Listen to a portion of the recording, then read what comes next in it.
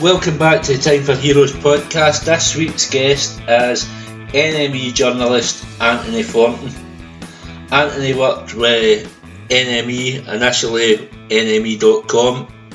Anthony's followed the Libertines the majority of their career, and between him and Roger Sargent they wrote a book called Bound Together, the definitive story of the Libertines. We talked about that. We talked about his early life growing up, how he got into journalism, and we spoke about what came after the Libertines. Also at the end, Anthony picked his 4 heroes to come for a dinner party. Hope you all enjoy the podcast. I'll be back again soon with another one. Thanks. Thanks very much, Anthony Thornton, for coming on the podcast. If people aren't aware of you, you're probably most famous for writing the Libertines book, Bound Together. You're also a journalist that's worked for the NME, as well as lots of other different publications, which we'll touch on during the interview. But I always like to kind of start off at the beginning, where you grew up, what life was like, school life, stuff like that. So if you just want to start off with that, let us know what life is like then. Yeah, well, I had one of those, I don't know, weird kind of lives where I was born in Cardiff in Wales. My mum and dad are both Welsh, but we moved around loads as I was growing up. So I lived in Bristol, Peterborough, Grimsby, and just outside Crawley. Whereabouts is that? Whereabouts is that? Pure Hawley. Right. And so it was weird growing up because I didn't put down any roots in a way, but a lot of people I know did. Mm-hmm. But I think that probably gave me a little bit of independence and a kind of, I mean, I think it probably could have gone 2 ways. I could have either been, very, very demure and let life wash over me. But in actual fact, it did the opposite. It kind of gave me a bit of confidence, and it meant that I kind of felt that I could do things just because I had this experience. But then the other thing was at school, I was kind of one of those people who I absolutely loved writing stories. That's probably where everything starts. Mm-hmm. I love writing stories. And I remember writing stories for when I was like 5 or 6, which were like 10 pages long, and teacher telling me to stop writing now because that's long enough and things like that. So I kind of knew I wanted to write. But then I was also good at, sciencey stuff and maths and things like that, which was, so it was kind of split for me. I kind of like both. And then as I was growing up, I kind of hit that point where it's probably relatively late. I think I was probably about 12, 13, where I just started discovering music and like falling head over heels with it. Like I'd never loved anything before. I really, really went nuts for the Beatles. Mm-hmm. I went nuts for the Stones, and basically anything between like kind of 1966, 1970, I just went absolutely mad for. Would that be due to your parents? Is that the sort of stuff they'd be listening to? No. I mean, no. Hopefully my parents won't be listening to it, but they listened to some pretty terrible records. I mean, they had Reader's Digest box sets of like 12 records, mm-hmm. which you can't get anymore, but they are like really, really bad. It's terrible music on. I went back and had a look when I was at university at these records, and there was literally nothing on there that I liked at all, apart from Pictures of Matchstick Men by Status Quo, which is just bloody excellent. And the best of Simon & Garfunkel. That was 2 things I kind of took from my parents. And I think that's probably why it was a bit later, because I think it was, because obviously we didn't have the internet, but it was also, radio was radio. I didn't, it was background music, but then I started to get into it, and then just met a group of like-minded people, who also kind of started obsessing over the 60s, and so by the time I was 17, we were going to record fairs and going to buy records, and with the NME, which obviously was the thing that told us what to listen to, and arguably how to think as well, because it wasn't just music; it was also what books you should read. Hunter S. Thompson, all came through the NME. And William Burroughs and all of that. So there was a big education there. And what's great when you're 16, 17, 18 is like you will try and read anything. And if anybody says this is okay, you'll go and dive in. And that's kind of what happened. So it was, it was, all the cliches. It was the Beatles, Stones, the Velvet Underground, Bowie, blah, blah, blah. Yeah. Plus, Godard in film, and there's lots of great indie film made in the 80s, which was when I hit 17, and it was just a brilliant time for me. People, friends of mine, my friend Dominic, my friend Rick, Kerry. We all kind of were just feeding into this, and then also going on at the same time was a big comics boom as well. So that was kind of Alan Moore with things like Swamp Thing was really big, and that was really driving us. And we'd all read 2000 AD since the late 70s. I read 2000 AD since I was 6. And so I was kind of like fertile ground, I was really into finding out about things. And so it became, from the age of about 5 or 6, I wanted to write. I knew I wanted to write. Well, up till the age of 5, I wanted to be a fighter pilot, but that kind of fell by the wayside. And after that, it was very much wanting to be a writer. And then when I discovered music, and when I discovered the NME, the NME was this great thing where it kind of made no sense. Like you picked it up and it made absolutely no sense. There's a load of people who knew a load of stuff, and it kind of sounded interesting. It was kind of a bit of a club, and then probably after buying about 3 or 4 issues, it started to make sense. Yeah, and then at the point it started to make sense, it started to sound like the greatest thing you could possibly do. Definitely. I lived my life with NME when I was growing up. And just like you say, like everything that did influence me, the way I dressed, the music I listened to, the books, all that, I so totally understand where you're coming from there. And it was, it was the alternative education. We had we had BBC 1, 2, ITV, Channel 4, and we have a library, but the library is only good if you've got people telling you what books to take out of the library. And once you've exhausted everything you've heard about, the NME basically took you on this ride to new places and new ideas.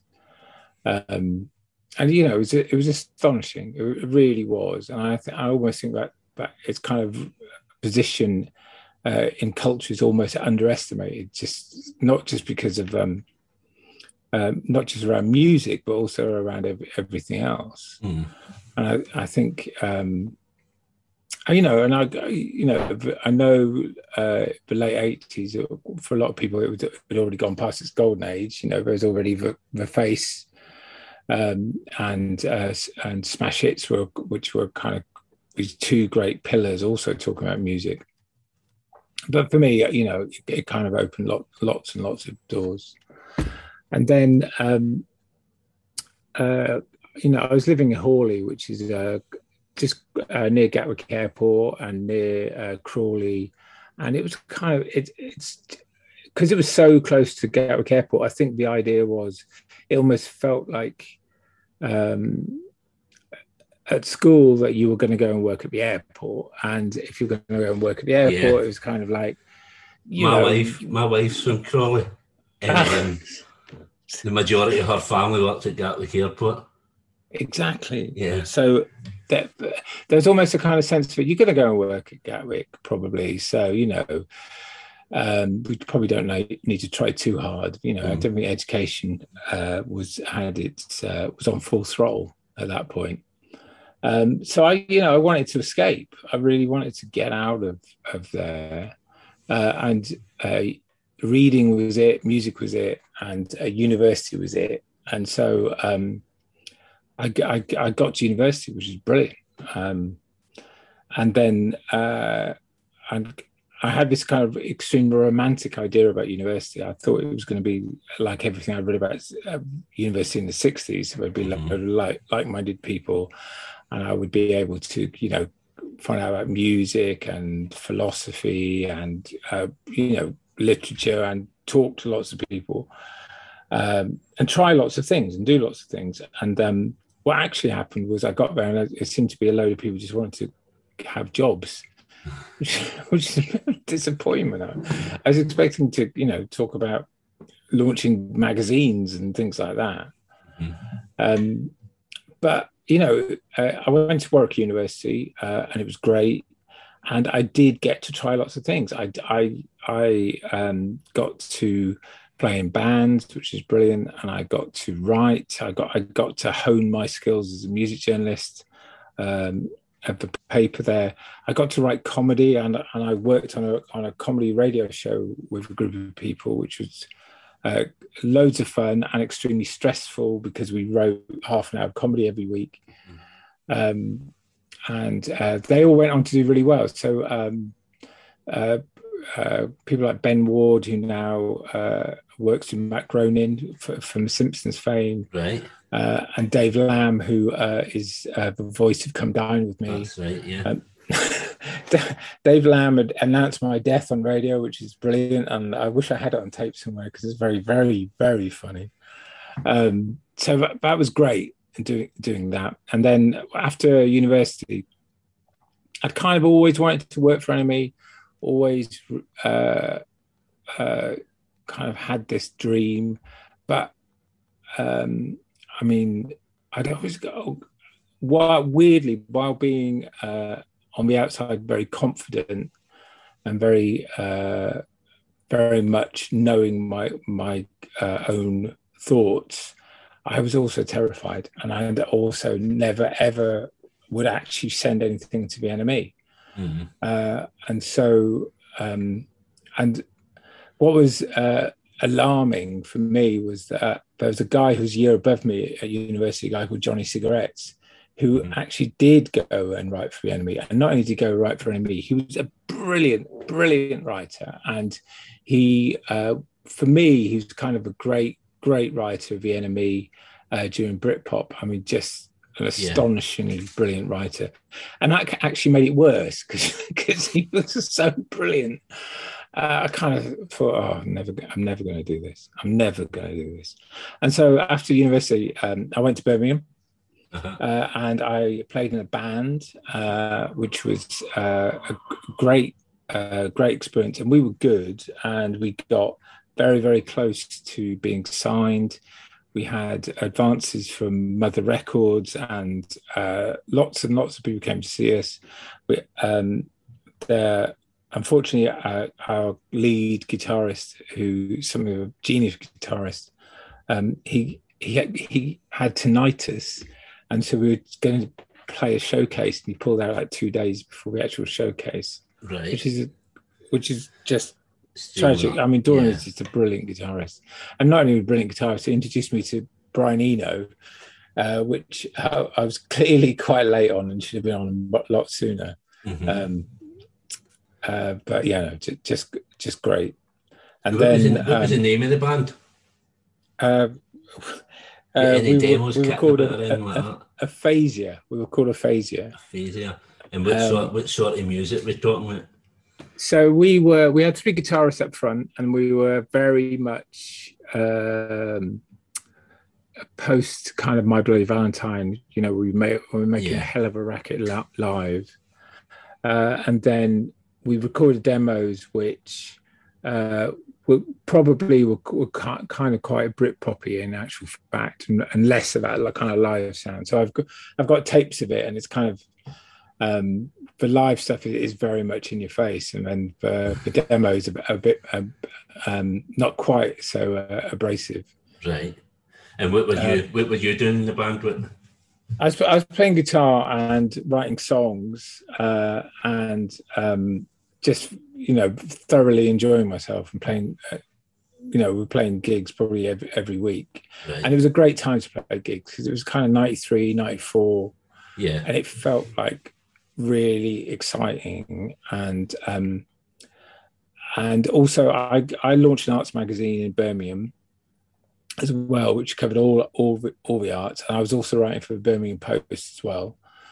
And so I was learning my trade, and so at the same time as playing in a band, I was also seeing, Oasis were playing to 100, 150 people, and this was my life. So it was kind of like seeing bands 3 nights a week, writing reviews for the Birmingham Post, and playing in a band, and dreaming of being a music journalist. I mean, it was a pretty great time. Yeah, it was a pretty great time. Sounds amazing.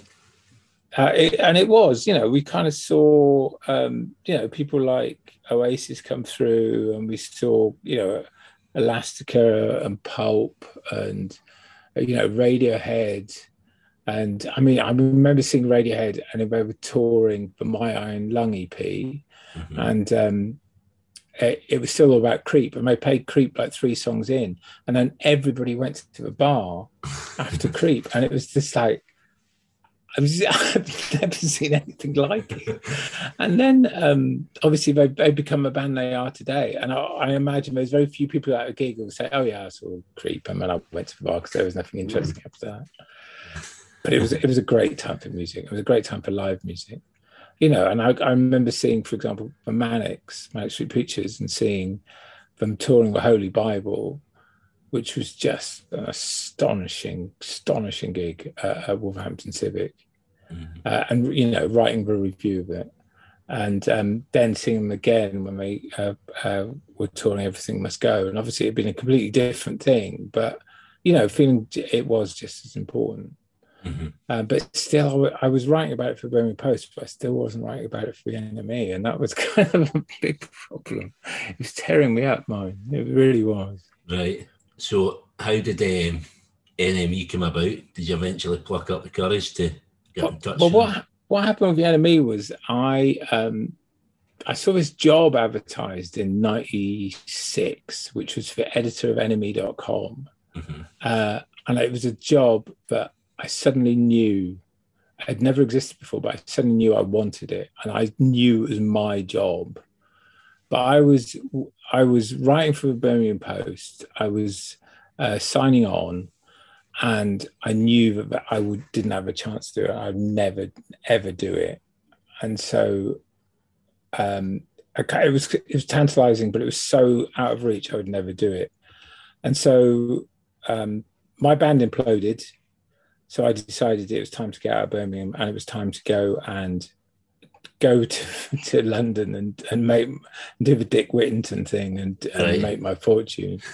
And so and obviously the smart thing would have been to write something for NME and send it to them. That's the smart thing to do, and also the cheap thing to do. But actually the easy thing to do was to apply for a journalism course, and that's what I did. Apply for a journalism course and got on it.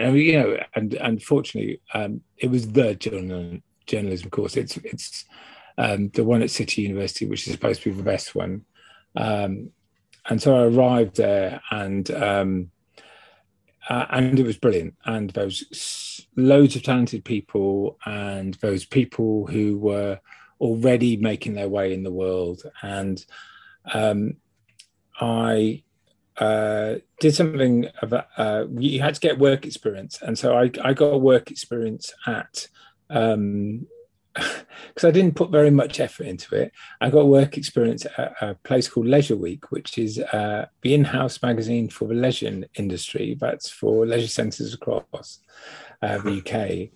And I went and we did a week there, and it was the most nightmarish week of my life. It was so boring. What would you be writing about in that? I mean, it was literally things like a new leisure centre opens in Basingstoke. It would be that kind of thing. Taking a press release and renosing it. It was just terrible. And at that point, I was kind of 2 days into it. I went, right, I've now got to do something and stop, just thinking that it's going to come to me.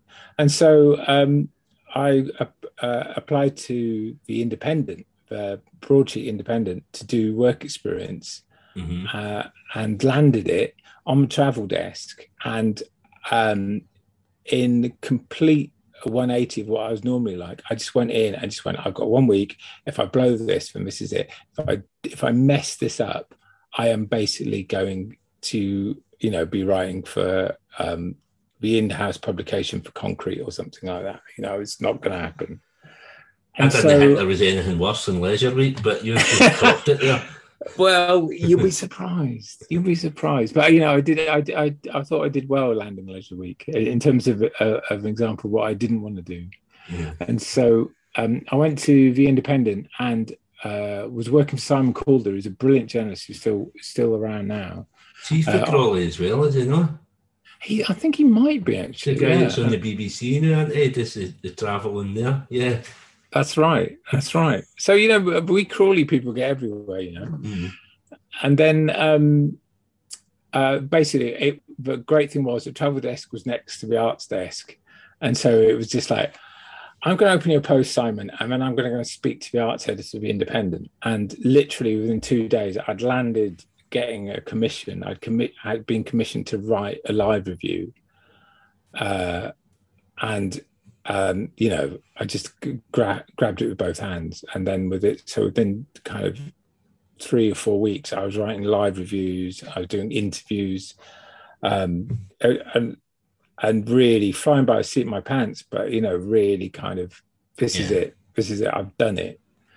But then there's a old Spitting Image joke about Orson Welles, and I'm not comparing myself to Orson Welles, but this joke is that Orson Welles lived his life in reverse, starting with, he basically ended up with whiskey ads and then worked his way back to Citizen Kane. And I basically went from nothing to working on a broadsheet magazine, broadsheet newspaper.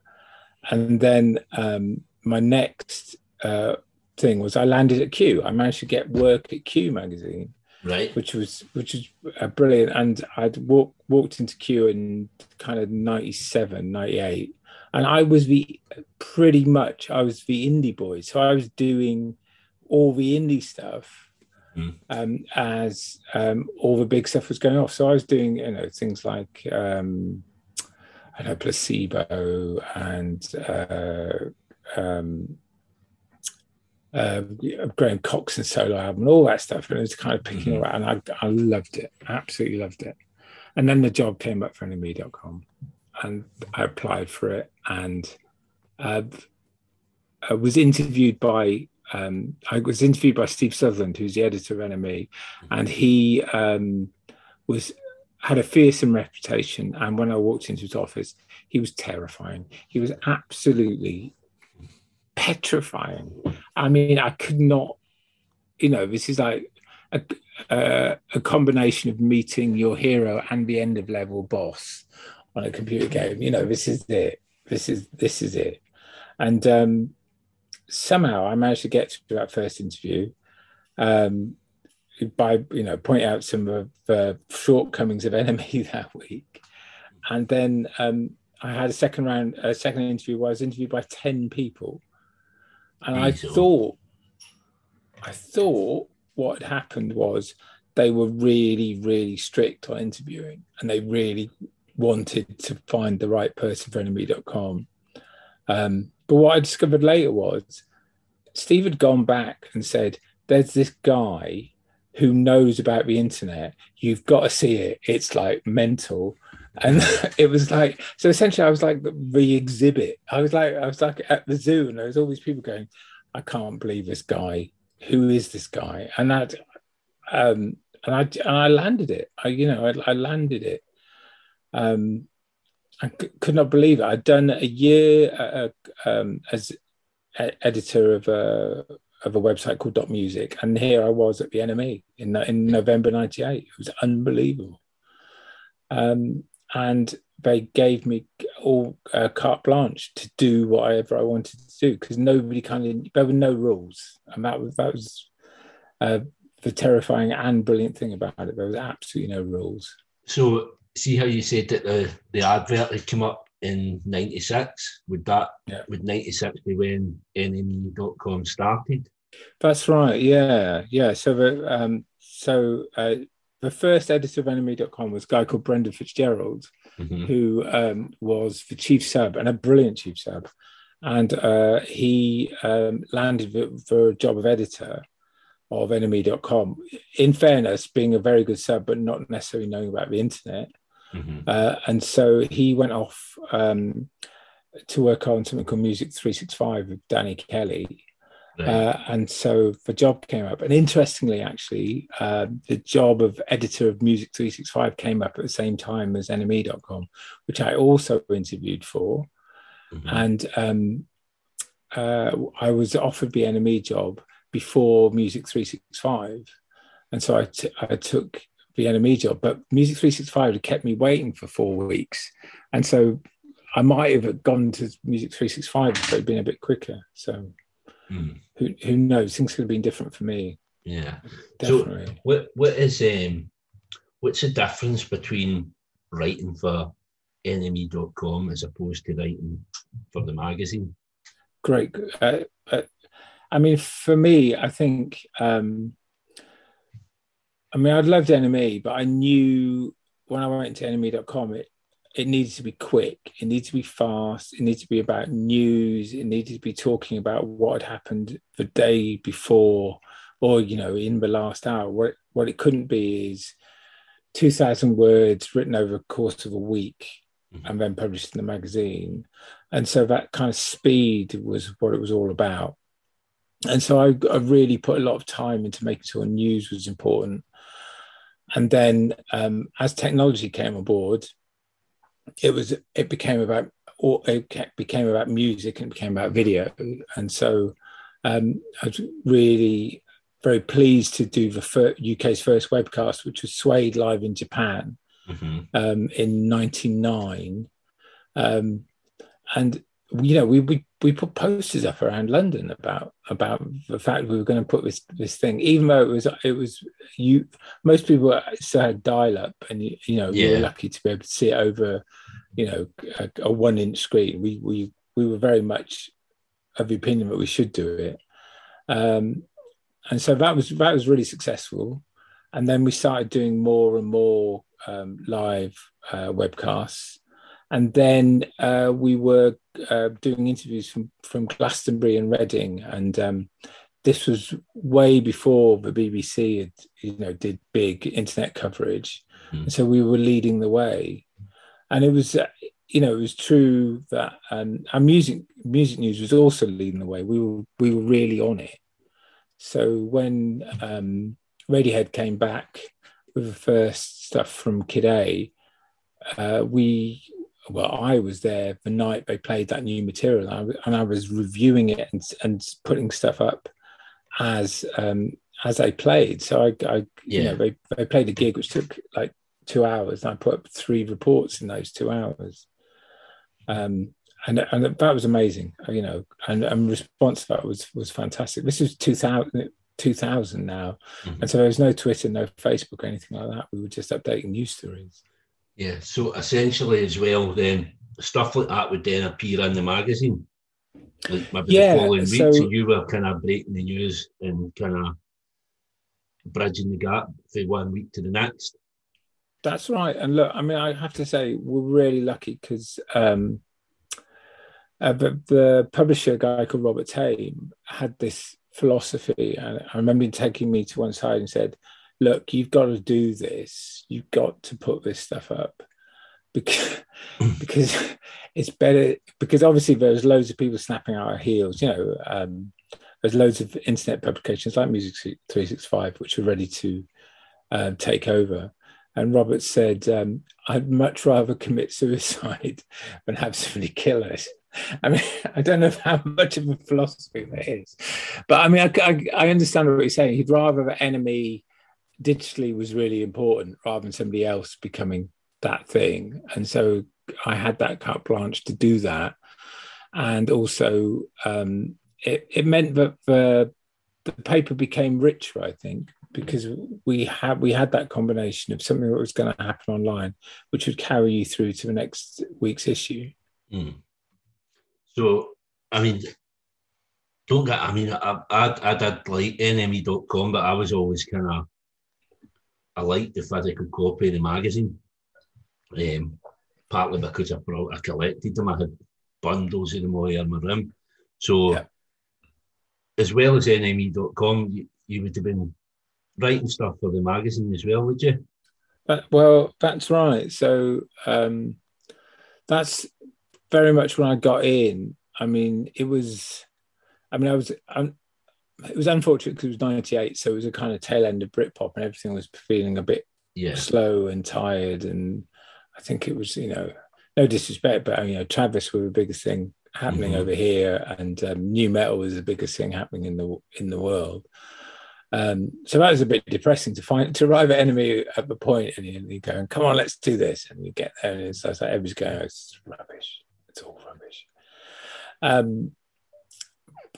So I got there and got the opportunity to write about things. And then having edited NME.com for a few years, the .com bubble burst. And so we'd grown quite big.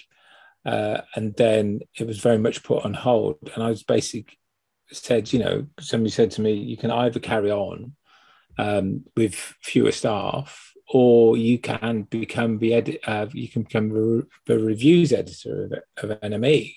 Mm-hmm. And, I dreamt of being the reviews editor of NME.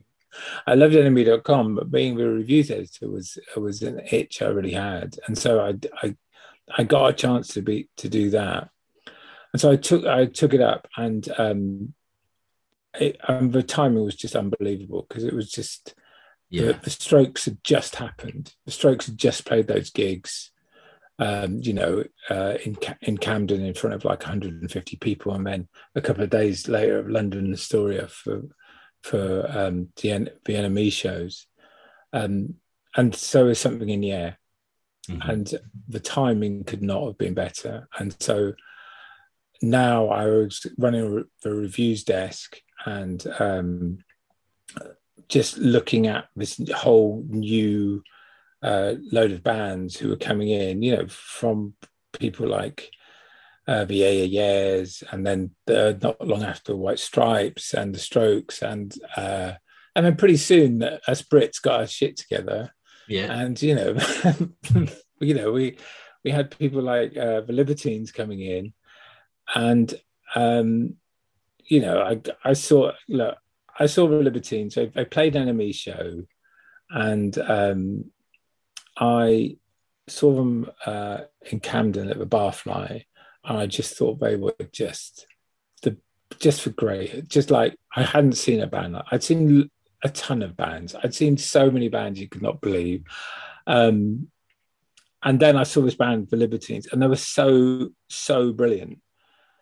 And so I did something which on paper is mental. I basically took the next day off because they were playing in Bristol, and I drove to Bristol to see the Libertines again, even though I was working for the NME. And anybody with any brain would have said, just go and ask the editor to go and see them again. But no, I took the day off and I went and saw them at the Louisiana in Bristol. And what was your thinking behind that? Was that just kind of to see if it was if it'd been a one-off, or if it was a real thing? That's a good question. I mean, I think it was much more was much more visceral than that. It was basically I'd seen this band and I had to see them again. Yeah. And the easiest thing to do was just to say, I'm taking a day off, I'm going to go and see him. Mm-hmm. And yeah, as you can imagine, when the following day I was driving to Bristol, I'm just thinking, what if they're no good? What if I was like a one-off? What if they're kind of okay? You know, well, you know, I mean, at least I get a day off, I suppose. And so I went to Louisiana with my girlfriend, and we had a nice meal beforehand. There you go. That was it. We went to Bristol and we had a nice meal. So if they were terrible, at least we had a nice meal. Yeah. And they were better. And it was mad. They were better. They did this thing where basically this whole, but the stage was in front of us, and suddenly this whole noise went up behind us, and it was the band. It was Pete, Carl, John, and Gary, and they were dancing through the crowd to get to the stage, and the crowd parted to let them through, and they got on and they just kicked it off, and it was just immense and amazing. And I was thinking, this how could this be better than the night before? It was better than the night before, and they were just brilliant. They were just brilliant. I completely lost it. I completely fell in love with them, and I knew they were great, and I knew that that trip to Bristol definitely been worth it. So at this point, was no one else at NME aware of them? Yeah, so it was James Oldham, who was aware of them. James Oldham, who was deputy editor at that time and very much been around the Strokes, knew about them. But it was still coming through, and it was kind of like, yeah, no, they're interesting, but we'll see. And the interest, I mean, just to step back, I think there's a really interesting thing about NME, which I guess isn't obvious, which is that a lot of people think that the NME have this kind of, you know, we draw up the bands we like, and this is what we say, and it's kind of all closed, and you know, we've decided. In actual fact, what the NME is a seething bed of people rowing about music constantly and just fighting to get your band to the top and get them on the cover or get them a feature because you know they're brilliant and everybody else is a bloody idiot. And so you know, they were one of those bands I knew they were brilliant. I just knew they were brilliant. And there was plenty of people who didn't. I you know, it went on for, you know, not only months but years afterwards, and people just going, I don't get it. I just don't get it. Yeah. But you know, for me that was fine because it was patently obvious that they were great. And not only were they great, but everybody who experienced them became converts. It was almost like a cult. It was just like, yeah, I've got them tattooed to my arm. Well, exactly. How many people have band tattooed on their arm? You just knew they were so extraordinary. And look, I mean, I'd grown up, and my kind of Bible was John Savage's England's Dreaming, which is obviously about the Sex Pistols, and also about the culture around the Sex Pistols and what a difference they'd made. And you know, bear in mind, at this point, I'm probably about 30, so I'm a bit long in the tooth for an NME journalist, and so I kind of knew that I'd missed it all.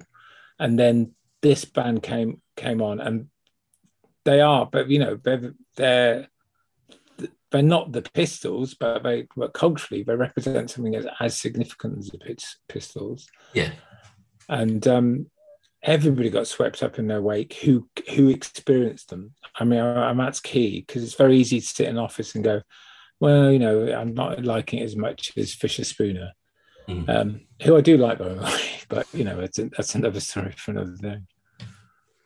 But I mean, what the Libertines did was they were like the spearhead for a movement. Lots of bands came for them, for the Paddingtons, the others, bands like that. So there was tons and tons of stuff underneath. So do you think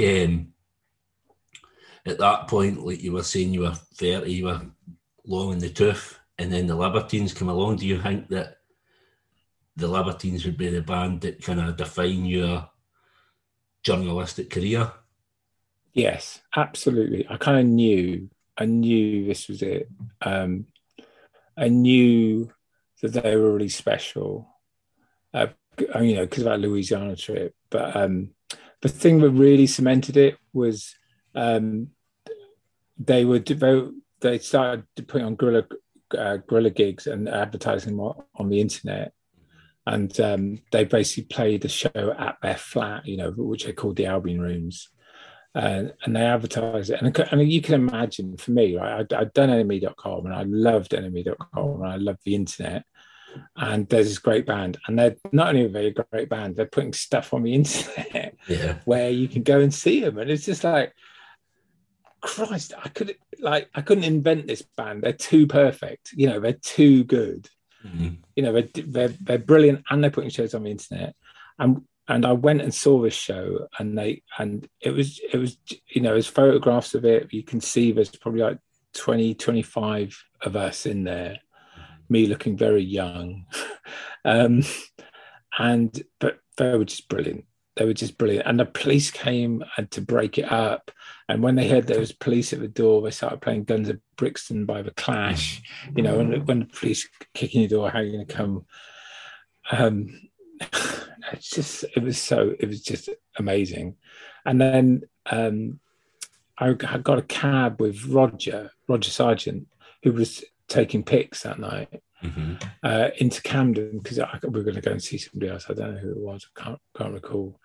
But I just remember him and I just bonding and just going, I don't think we know how good this band are. We think they're good, but we really don't realize how good they are. And it was just like, we were just like comrades in arms. We had a common cause. We knew that they were great, but we kind of, in that cab ride, we realized that not only were they great, but they were better than we could possibly imagine.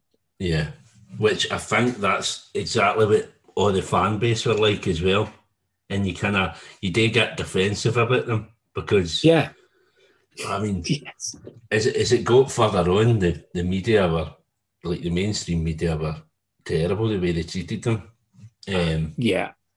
But the mainstream and lots of music media. Lots of music media kind of wrote them off and didn't get it. And that was one of the things that really annoyed me. Was there was this idea that all great music had already happened, and if you weren't around in the 60s or 70s or the 80s, then you basically missed it. It was tough luck. You didn't see you've not seen great music.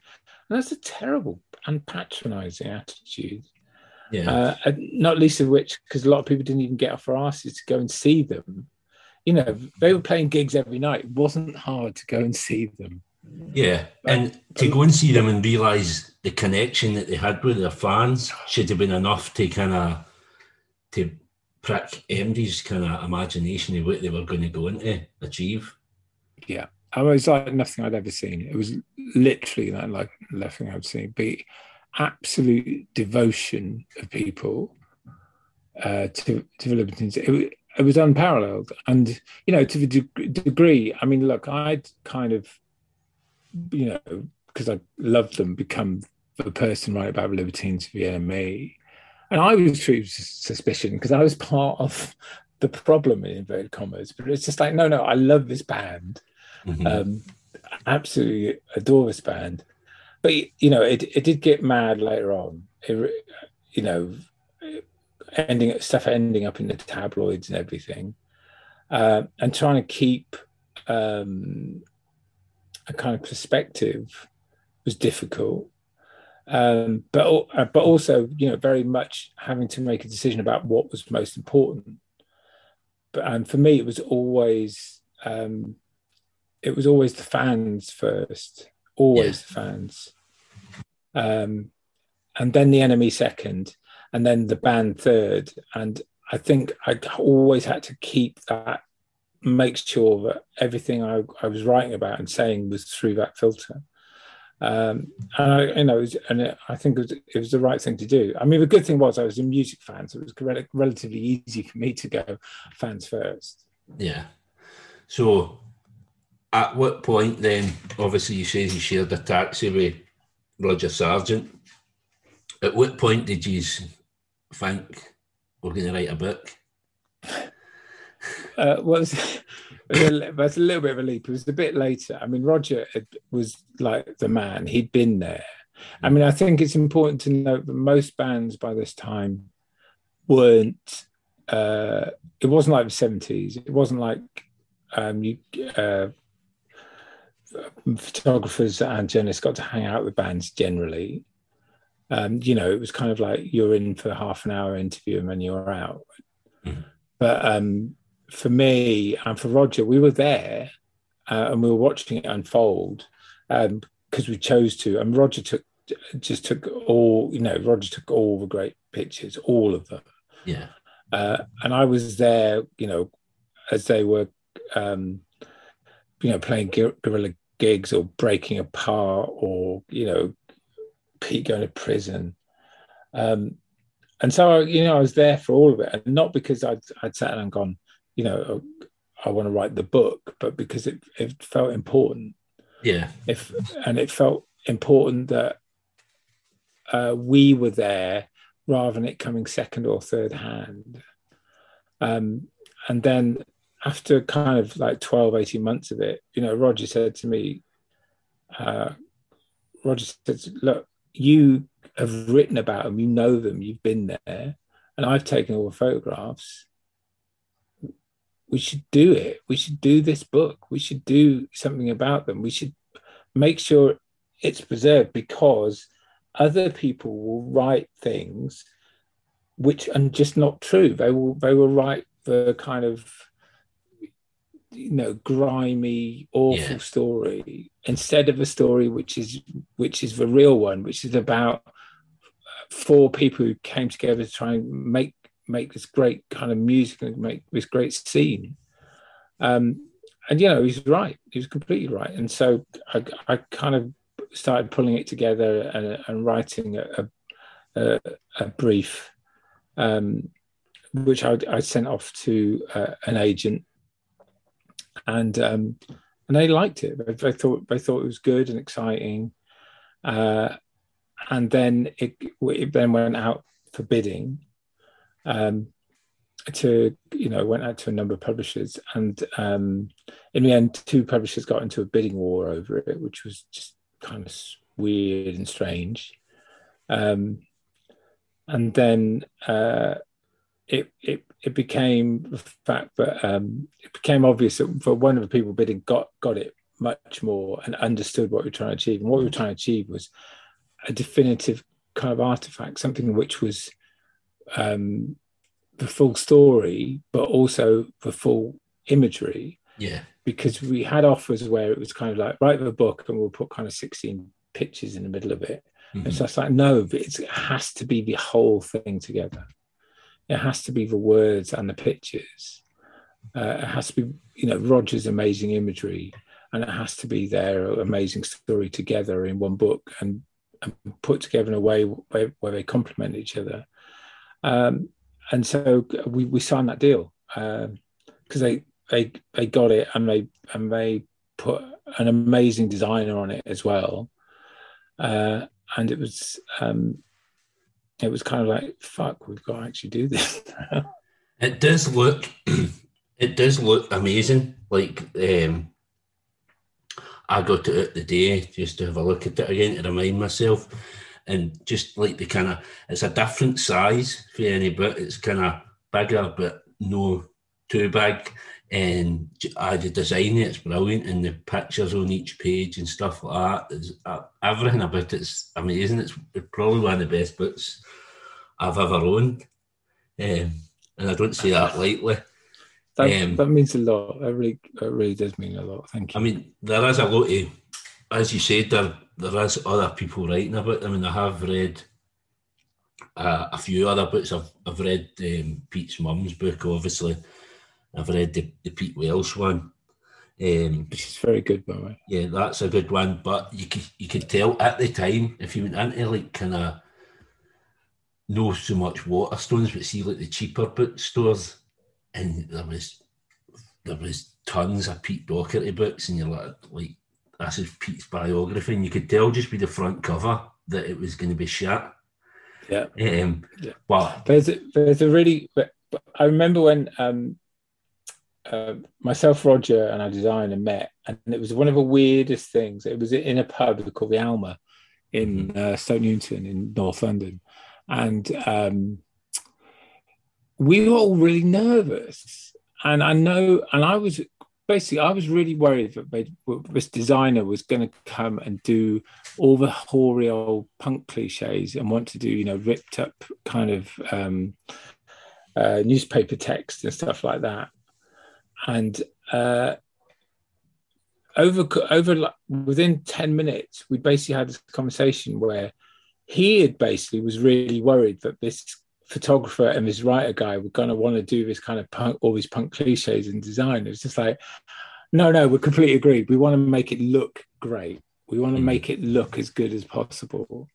And it was a huge sigh of relief. And then we got around drinks in, which is great. Obviously, so you had this relationship with Roger Sargent, and what sort of relationship did you have with the band? Obviously, really close. As I said, I've been there most of the times that something had happened, whether it was, guerrilla gigs or, the last gig that Pete played before he went off into rehab in Asia. And I interviewed them both several times, and we had a kind of trust, I think. I think they kind of knew I wasn't gonna sell them down the river. But then they also knew that I would also print the truth. I was kind of like I said before, going back to, it was all about fans and making sure fans knew what was actually going on. So I became quite close to Pete and Carl in particular, and Gary, and John to a lesser degree. John's very much his own person. He is quiet, yeah. And I think that the other thing is that with particularly with Pete, was that I think Pete had become used to kind of interviews who'd done their research on Wikipedia and being able to kind of handle them, whereas I kind of knew the story and would be able to challenge him a bit more. And I think he liked that, actually, being able to actually crossing swords with somebody who actually knew and had been there. And I think when we came around to do the book, I was very fortunate in the sense that it was not an official book and would never be an official book, but everybody was happy to be interviewed. Right. And so I had the best of both worlds, which was basically, none of my copy was approved by the band. I just wrote it. But also I could interview everybody as well. Right, because that was going to be kind of leading into that as to what their opinions were when you're writing the book. So they were perfectly happy for this to go ahead. Yeah. Look, and I think there's probably bits in there which people won't like. Pete, Carl, John, Gary won't be 100% behind, but I knew I was going to write it, and I knew it better than anybody else, so it was fine. So, Pete, because I've had Mark Beaumont on, and I've had another couple of people that I've kind of had dealings with Pete, and I think the kind of general consensus is that it can be hard to nail him down in an interview, and kind of. So, would you say he was better behaved for yourself, or worse? I think generally better behaved. I think generally, not on his best behaviour, because that would be obscene, but generally better behaved. I mean, look, I remember a lovely occasion when I was interviewing at the back of Rhythm Factory. Right, it was, I think, and I may be conflating stuff, but let me go with it. I think I'd spent the day with them. They were recording the second album. I'd gone into the studio at 10 a.m. I'd gone into the studio at 10 a.m. and walking in, and guy from Rough Trade, James Endicott, who's a brilliant guy, had introduced me to Mick Jones from The Clash, which is just like mental, but you go with it. And then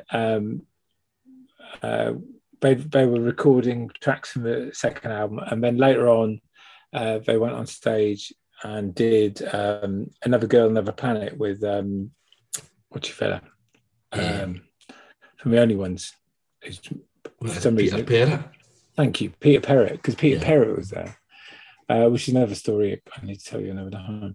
But Peter Perrett was there, and it was just a glorious day. From 10 a.m. till 2 a.m. was just like every rock writer's dream, as you can imagine. You're in the studio, they're recording an album, it sounds great. Everybody thinks they're going to implode, but the album sounds great, or bits of it I'm hearing anyway. And then afterwards, I'm trying to interview him, and it's just too loud in the back room of Rhythm Factory. And so Pete says, look, I tell you, it's too loud. Let's just go out, and then you can interview me. And he and I left the Rhythm Factory, and he got on a bike with a guitar, and he's playing. He's riding no-handed and playing a guitar and singing songs, and it's just like, Christ, this is like, it's 2005 Ford. And and obviously video phones haven't been invented. So I missed this whole thing. Everybody should see this. It was like one of the great, great moments. It was brilliant. And, so he indulged me. And so, we did the interview, and we did it away from the Rhythm Factory, and it was good. It was a good interview. But I mean, that's a moment where I really wish I'd had an iPhone. But unfortunately, I didn't get one for another, 7 or 8 years. Obviously, there have been so many big moments within the Libertines' career that you've had the pleasure of being around at the time, like obviously Pete getting out of prison, stuff like the recording of the second album, things like that. So what would stand out as like the biggest moment for you? Would it be that Pete getting out of prison? That was a brilliant kind of reunion story. It was that, yeah. I mean, that's the one. I mean, it's so. I mean, to try and be dispassionate and stand outside of it, nobody could have invented that. I mean, it's too perfect. I mean, Pete robbed Carl. Pete robbed Carl's flat and goes to prison for it. And, it's kind of all over. The band's all over. It's finished. I mean, it's obviously finished. And then the guy called Dean, who must have been like 19 at the time. Is that Dean Fragile? Yeah, that's right. Yeah. He's communicating with Pete, and he lives in Chatham, and he basically says, can I put on a Freedom gig? And Pete says yes. Like, he's 19. Do you know, to go back to what I was saying before, when I was 19, I was terrified of writing and sending something to the enemy. Dean Fragile is setting up gigs with Pete Doherty, and he sets up this gig, and it's in Chatham, and everyone's there. They're all there, and I'm there interviewing Pete, and I'm there interviewing Pete and Carl, and it's just like, have you got any plans for tonight? And it's kind of like, well, you have to look, you have to see what happens. And they play, all four of them are back on stage. They play together. Everything is put to one side. All the issues. It's the end of a film, mine. It's kind of like, this is how it all ends, and then the titles go up as they're reunited playing this unbelievable gig. Was this because I listened to a podcast last week. I don't know if you've heard it, Boys in the Band podcast, and it was they have people for bands on every week, kind of these Cooper Temple Claws and blah blah blah. So it was the guy for Blackwire, right? And I'm pretty sure he was talking. I'm pretty sure it was his gig, and then the Libertines obviously Pete got out and they weren't meant to play the gig, and then they appeared, and Blackwire had to go in first. Is this right? It's not Black. I'm trying to remember. Sorry, this is a terrible thing to say. It's not Blackwire. Right. It's another band whose equipment they borrowed, if memory serves. Right. But yeah, you are right. It wasn't. It was they basically steamrolled somebody else's gig. Yeah, it was meant to be. It was going to be Pete, and then it was going to be Pete and Carol, and then all of a sudden the full band was there. So I mean, stuff like that. That's like legendary. It's an unbelievable night. It's absolutely incredible, and just and to go back to something I was saying about the Enemy earlier, is what you would imagine is the whole of the Enemy office would have been there, but there was like 3 of us, and it's just like. Yeah. You know, this is not only is this the great band reforming, this is also a great band who are doing something extraordinary and one-off and once in a lifetime. You would have imagined everybody would have been there. So that was really peculiar. But I mean, just unbelievable night. I did the interview, which is also terrifying because I thought I wasn't going to get the interview. But I got it. Roger got the photo, which went on the cover, and then another photo, which became the cover of the second Libertines album, and also the cover of the book Bound Together. I stood next to Roger as that photo was being taken, which is amazing because the photo is like it's kind of weird. Pete and Carl look like they're in a bubble. It's kind of like. Weird kind of thing where they're on their own. I mean, it looks like 2 people who are completely in their own world and can take on the rest of the world. And it's something almost weirdly quiet about that, even though you've got Carl looking very defensive and Pete showing a tattoo and it's a brilliant photo, and as I say, it's kind of moment captures like real tranquility. But what was actually happening was Roger was taking that photo, and Roger was shouting at them both, and Roger was telling them they needed to move. I mean, telling them to show the arm, and so you've got this weird. For me, I've got this weird dichotomy where I know that Roger was working his arse off to get those pictures and get those pictures brilliantly, but the pictures came out just looked like this incredible serene moment in time. It was extraordinary. I'm very lucky to have been there. I'm very, very lucky. And then I then got a cab back that night to write the story, to write the cover interview for the Enemy. And Enemy stumped up to pay for a cab, which was like 80 quid, which was unheard of. They would actually pay 80 quid. And so I got back to the Enemy office at 4 a.m, and I filed my copy, I think, at about 8 o'clock. And it was a great experience. I mean, obviously it's stressful, but it was a really good experience filing that, and just knowing that I'd captured what I thought was a moment in music history. Yeah, it definitely is. It's defining for myself and many others. Obviously, the next album's come out, and then you've kind of had to watch the band kind of fall apart. Obviously, being so close, I mean, I know how I felt, and I'm just kind of a fan, kind of 400 miles away from all this, but you're kind of right there in the epicenter. So how kind of upsetting was that? And obviously, you still need to kind of keep your journalist head on as well. So, well, it was. I mean, that kind of period where they got back together, which is amazing, and then they played a whole load of gigs. We played like gigs in Hyde Park, where we played on the island, which unfortunately I didn't go to, but and played in Kebab House, and they played lots of shows at the Rhythm Factory.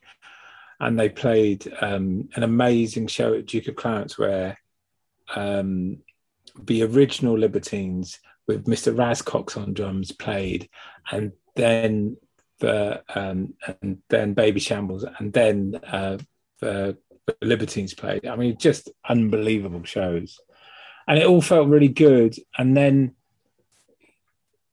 as I mentioned, I've been into recording, and that had felt good. And then just cracks began to show, and it was just kind of, it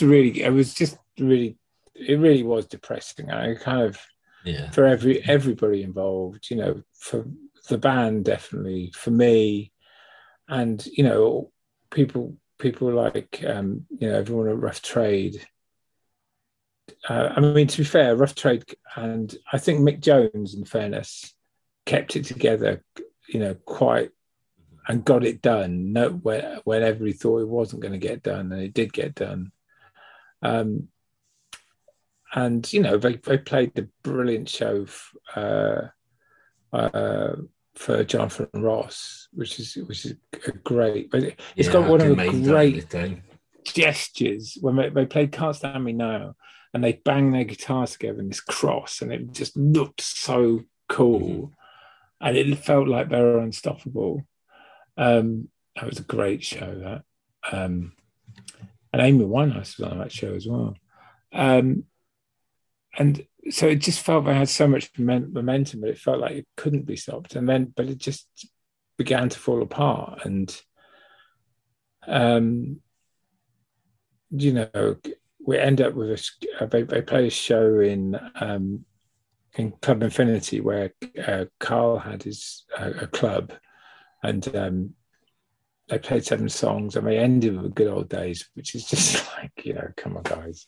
It's just like, you know, if you're going to do the one that really breaks every heart, you know which one you're going to do, and they do it, and that's it. And then Pete flies off, and then that's it. You know, it just falls apart.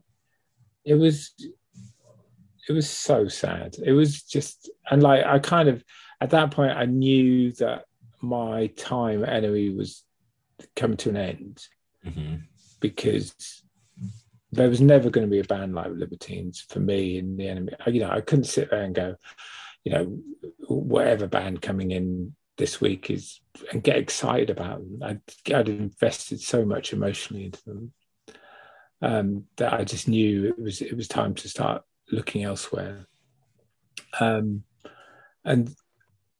I think it was, you know, it was just such a shame, because I kind of thought their third album, you know, if they'd carried on, would have been, you know, the London Calling of that generation. It would have been big everywhere in the whole world.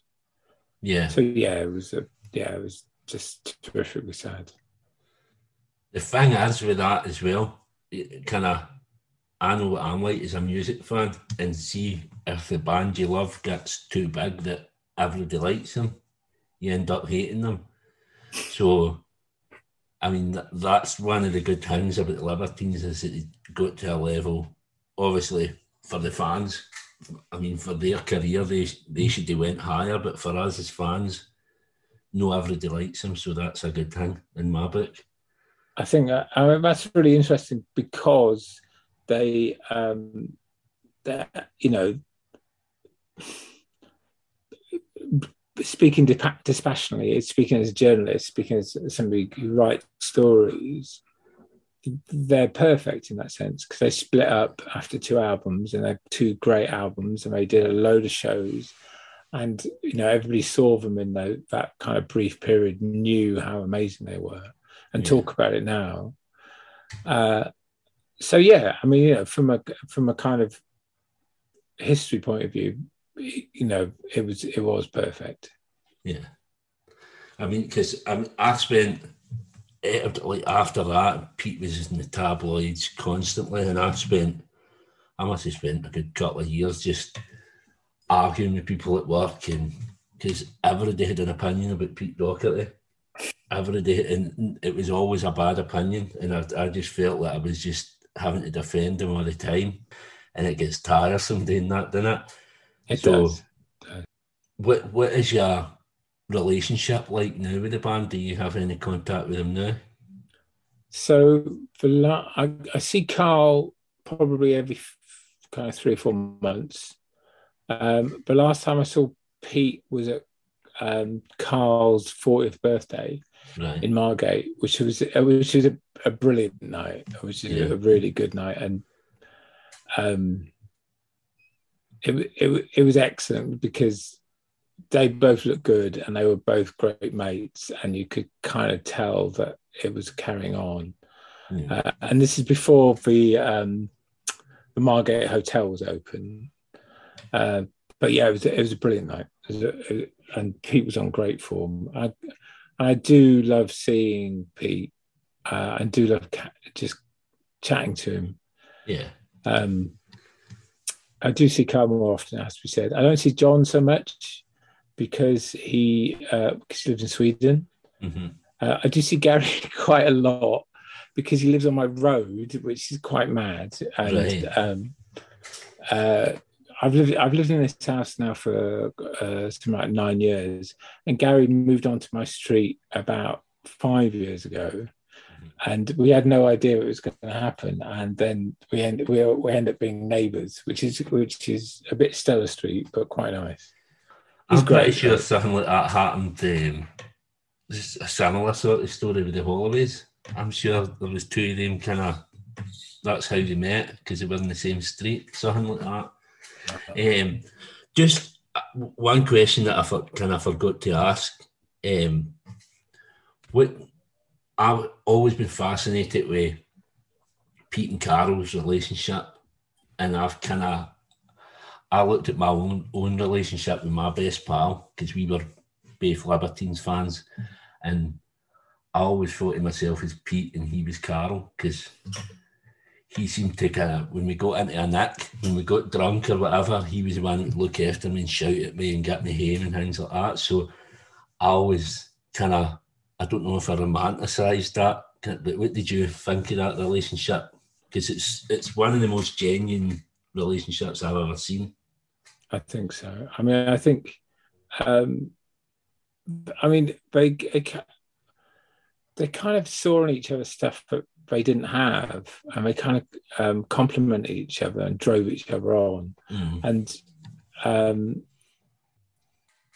continue to do so. But I think it was that combination. The weird thing about rock and roll, and I can't quite understand it, is that there's actually far fewer kind of duos in rock than you'd imagine there would be. There's kind of Pete and Carl, and then there's Strummer and Jones, which obviously, if anything, is probably for closest comparison. And then you've got Jagger and Richards, and you've got Lennon and McCartney. But the thing they all have in common is that they all brought something to a party which everyone didn't have, I think. And I think that's definitely true of Pete and Carl. And I think, look, I mean, rather like yourself, I have unbelievable mates. And I kind of always thought that together we could do stuff which on our own we couldn't. Yeah. And I think that's definitely the case with Pete and Carl. And weirdly, look, it's the same with me and Roger. It's just like I couldn't have, that book wouldn't have been a quarter of a book it is without Roger. Mm-hmm. And I'm sure when you speak to Roger, he will say that book wouldn't be nearly as good without Anthony. Maybe, I hope so, cross fingers. The final kind of word on the book, obviously, Pete, what he said about you for the back cover. Yes. Anthony Thornton is better than Lester Bangs. So what sort of accolade is that? You happy with that? Well, am I happy with it? Yes. There's not a music journalist in the world which wouldn't be happy with that. Yeah, I mean, look, that was just, incredible. I mean, he said it. And we were talking about we did an amazing thing at NME where we did a split cover of Pete and Carl, and we did an interview with Pete and an interview with Carl, and it was as they were breaking up, and it was, for me, it's one of the high points of the NME. Yeah. Because it was, for music fans anyway, at that point, it was the most important thing in everyone's world, was to get Pete's view and to get Carl's view, and then to have a split cover, which it wasn't my idea. I have to, it really, really wasn't my idea. Yeah. But that was just brilliant, and it was when I was interviewing Pete for that cover that he said it, and It was just like, that's just probably the nicest thing anyone's ever said to me. So I'll definitely take it, but Leicester Bangs is pretty special. Do you know what I mean? I think, in fairness, while I love Pete dearly, I'm not gonna put on my CV I'm a better writer than Leicester Bangs. So, obviously, book's done, and you said NME was coming to an end. So, what have you been doing since then?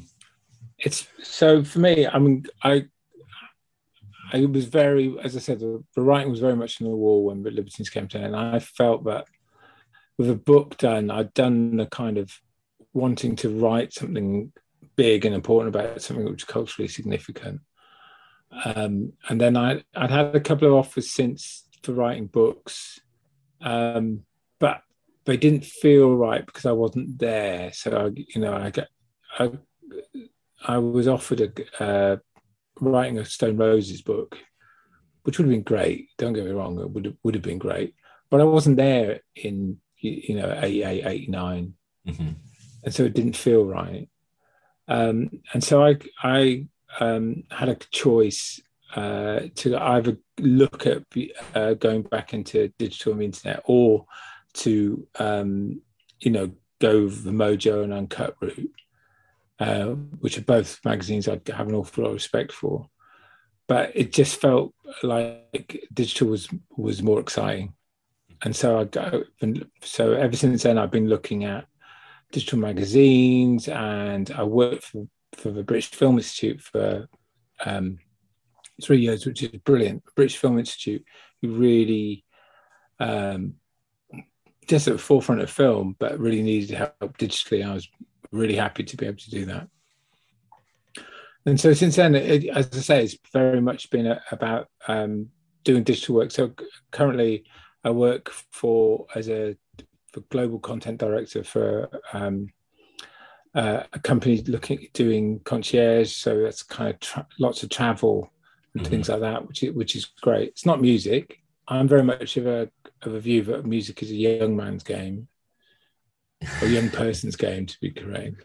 And I think I was very lucky to have been there at a really important time. I mean, I was lucky because I caught a little bit of the Arctic Monkeys. I was there when the Arctic Monkeys came through, and it was kind of a weird thing about Arctic Monkeys was everything that I said was going to happen kind of happened with the Arctic Monkeys, in the sense that bizarrely on the Libertines forums, everybody knew about the Arctic Monkeys before anybody in the outside world knew about them. So everybody knew the song because there's that amazing set of demos which got uploaded, and everybody knew them, everybody knew the lyrics. And so when they were kind of breaking it through, and I remember seeing them in the Islington Academy, and everybody knew it. And I think we'd written about them, the NME, but we hadn't, we hadn't done this thing where we went, "Hey world, there's this great new band you should hear about." It was kind of like, "Hey world, you probably downloaded them already, but now we're going to talk about them." Yeah, because I heard Conor McNicholas. I think he said the Arctic Monkeys were kind of like the death of NME, because the fans had heard them before the magazine were able to review them. When he went to review them, the fans were already singing the songs. Something along those lines. My friend, my Libertines friend, Pete and Carol, he came away with a statement. I think it's the most ridiculous statement ever at the time when Arctic Monkeys came out. He said he was batting the Kooks because the Kooks came out around about the same time, and he said it was going to be like the new Blur and Oasis, North and South. And I thought, you're talking absolute bollocks. So I just I liked Arctic Monkeys for then on, and he's still a Kooks fan, and that's how we don't get it as much now. Well, that's a shame because he backed the wrong horse because they were clearly much better than Kooks from the outset. Yeah. I mean, I think, look, the singles are good, but for me, A Certain Romance on that first album is a record, is a song that basically says, this isn't just an okay band, this is a really great band. Yeah. And I was kind of like hammering that to people, saying, you've got to listen to this because this is like, that's Entertainment by The Jam, but modernized and just so on it. And it's such a great tune. It's such a great tune. Well, that's just it hanging, and his lyrics kind of still stand up now. Like 5 albums down the line, he's still kind of coming away with great lyrics. They're incredible. I mean, I don't know if you remember this, but there was, The Guardian actually wrote a piece saying he couldn't have written those lyrics. Do you remember this? When they came out, they wrote a piece saying he's too young, he can't have written them, somebody else must have written them. I mean, yeah, that's just like so cheeky, isn't it? It's no kind of. It's really, really condescending, and also kind of like, unless you've been to, in inverted commas, unless you've been to, university in Oxford or Cambridge, how could you dare write lyrics as good as this? It's madness. But the only reason you can write those lyrics is because you've seen those things happening, you've lived that life. Definitely. So, obviously, the podcast is called Time for Heroes, and I asked all my guests to pick 4 heroes to come for a dinner party. Gemma Clark, obviously, she was on the last one. She ended up picking about 15 different heroes. I couldn't shut her up. I say 4 heroes, but if you want to go over the threshold, that's fine, as long as you get a big enough table to sit them all in. I'm quite happy to sit them in the garden if necessary. So, this is a hard one, and I've thought about it quite a lot. But I thought I really wanted to mix it up. So I think, first of all, I was thinking about Dorothy Parker, the great kind of New York wit and writer. She's just brilliant. And anybody who's ever written a word should look at Dorothy Parker. Just extraordinary talent. And also just somebody to keep everybody else in place, I think. Right. Which is really important, I think, for a good dinner party. So what did Dorothy Parker do? I'm not aware of. So she was just a brilliant wit and writer in the 1920s. She had a round table of writers, but she was definitely the number one, and just a real inspiration. For anybody who's wanted a great turn of phrase, Dorothy Parker is the one. Okay. And then I think I am going to go over. I warn you, sorry in advance. Then, really, look, this is personal. I really would like Egon Schiele, the painter, to be there, because he's just an amazing painter and just such skill. And I really want to find out how he does it, because he has such economy. And I really. He paints a view of humankind which is simultaneously beautiful and ugly, right. Which is just great.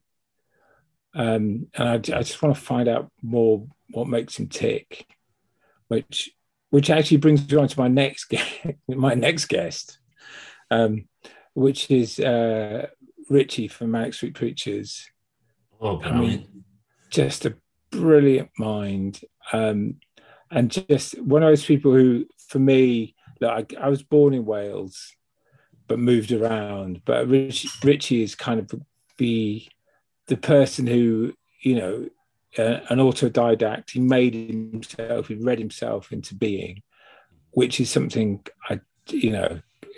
just stands as just a complete inspiration for me.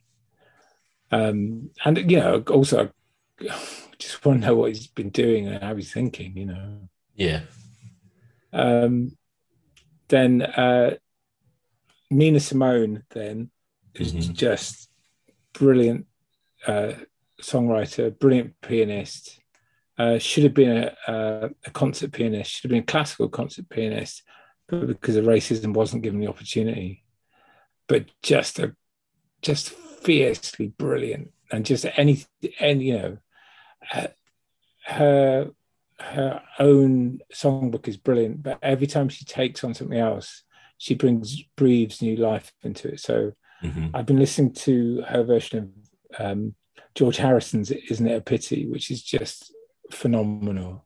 Yeah, that is a brilliant song. I've got a Spotify playlist of just people covering the Beatles, and all kind of those ones they're the best. Yeah. That's great. I really like Ray Charles doing Eleanor Rigby as well. It's just great. And then I really like Miles Davis to come in, just because he's amazing. This is going to be quite a contentious place, I think. And then James Baldwin, the writer, just because he's a brilliant intellect. Great writer. Another Country is just one of my favourite books ever. I have two more, if you'll indulge me. Yeah. Arthur Lee of Love, who is the guy who made my favourite album ever. I absolutely Forever Changes is still 30 years on, my favourite ever record. I was very, very lucky to meet him once, and he was an absolute gentleman and brilliant person. And I was also lucky enough to, when I was at the NME, to recommend him for an award which we gave to him. Right. And that was a real dream to come true. He's like, that record's just extraordinary. Yeah. And what a life. I mean, what an unbelievable life. And then finally, because I think you should always have a bit of style, I think you should always have somebody who can bring something else to it. Jane Birkin, I think, would be good to have as well. Right. She made great records with Serge Gainsbourg, but I've seen her live. She's absolutely incredible. Just a great performer, and just so stylish. So that would be my dinner party. That's class as well. I mean, not one of them's been picked by anyone else. That's like top dollar. So you've doubled the amount of people, I think, there that you were allowed, but I'll let you off with that. So what are you cooking them? I've got a big garden. It's all right. Yeah. What am I cooking? Good question. Yeah. So, look, I think the conversation is going to be flowing pretty well. So I think the important thing is to make sure I've got good wine around and anything else that people want on that front. And then I think in terms of cooking, look, I do a pretty good pizza. And by pretty good, what I mean is the last 10 years of my life, I've been obsessed with making the best pizza I possibly can. So I'd chance it, and I'd actually get my pizza oven out and make pizza for everyone. And it would be, I think it'd be okay. I think it'd be okay. But it's been 10 years in the making, so hopefully it'd be good enough to keep Nina Simone happy. Maybe not, but I promise. I hope so. Sounds amazing. So that's us at the end. Thanks very much for coming on my podcast. You've been an absolute pleasure to interview. That's been great. Thank you. And we'll end it there.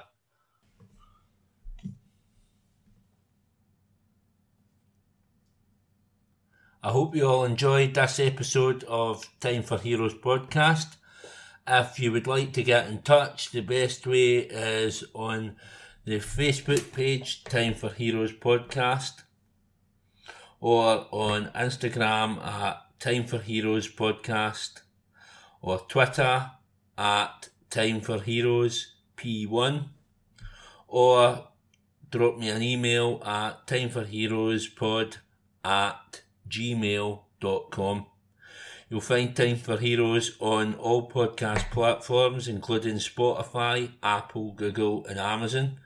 Please leave a review where you can, share with others, and more importantly, enjoy.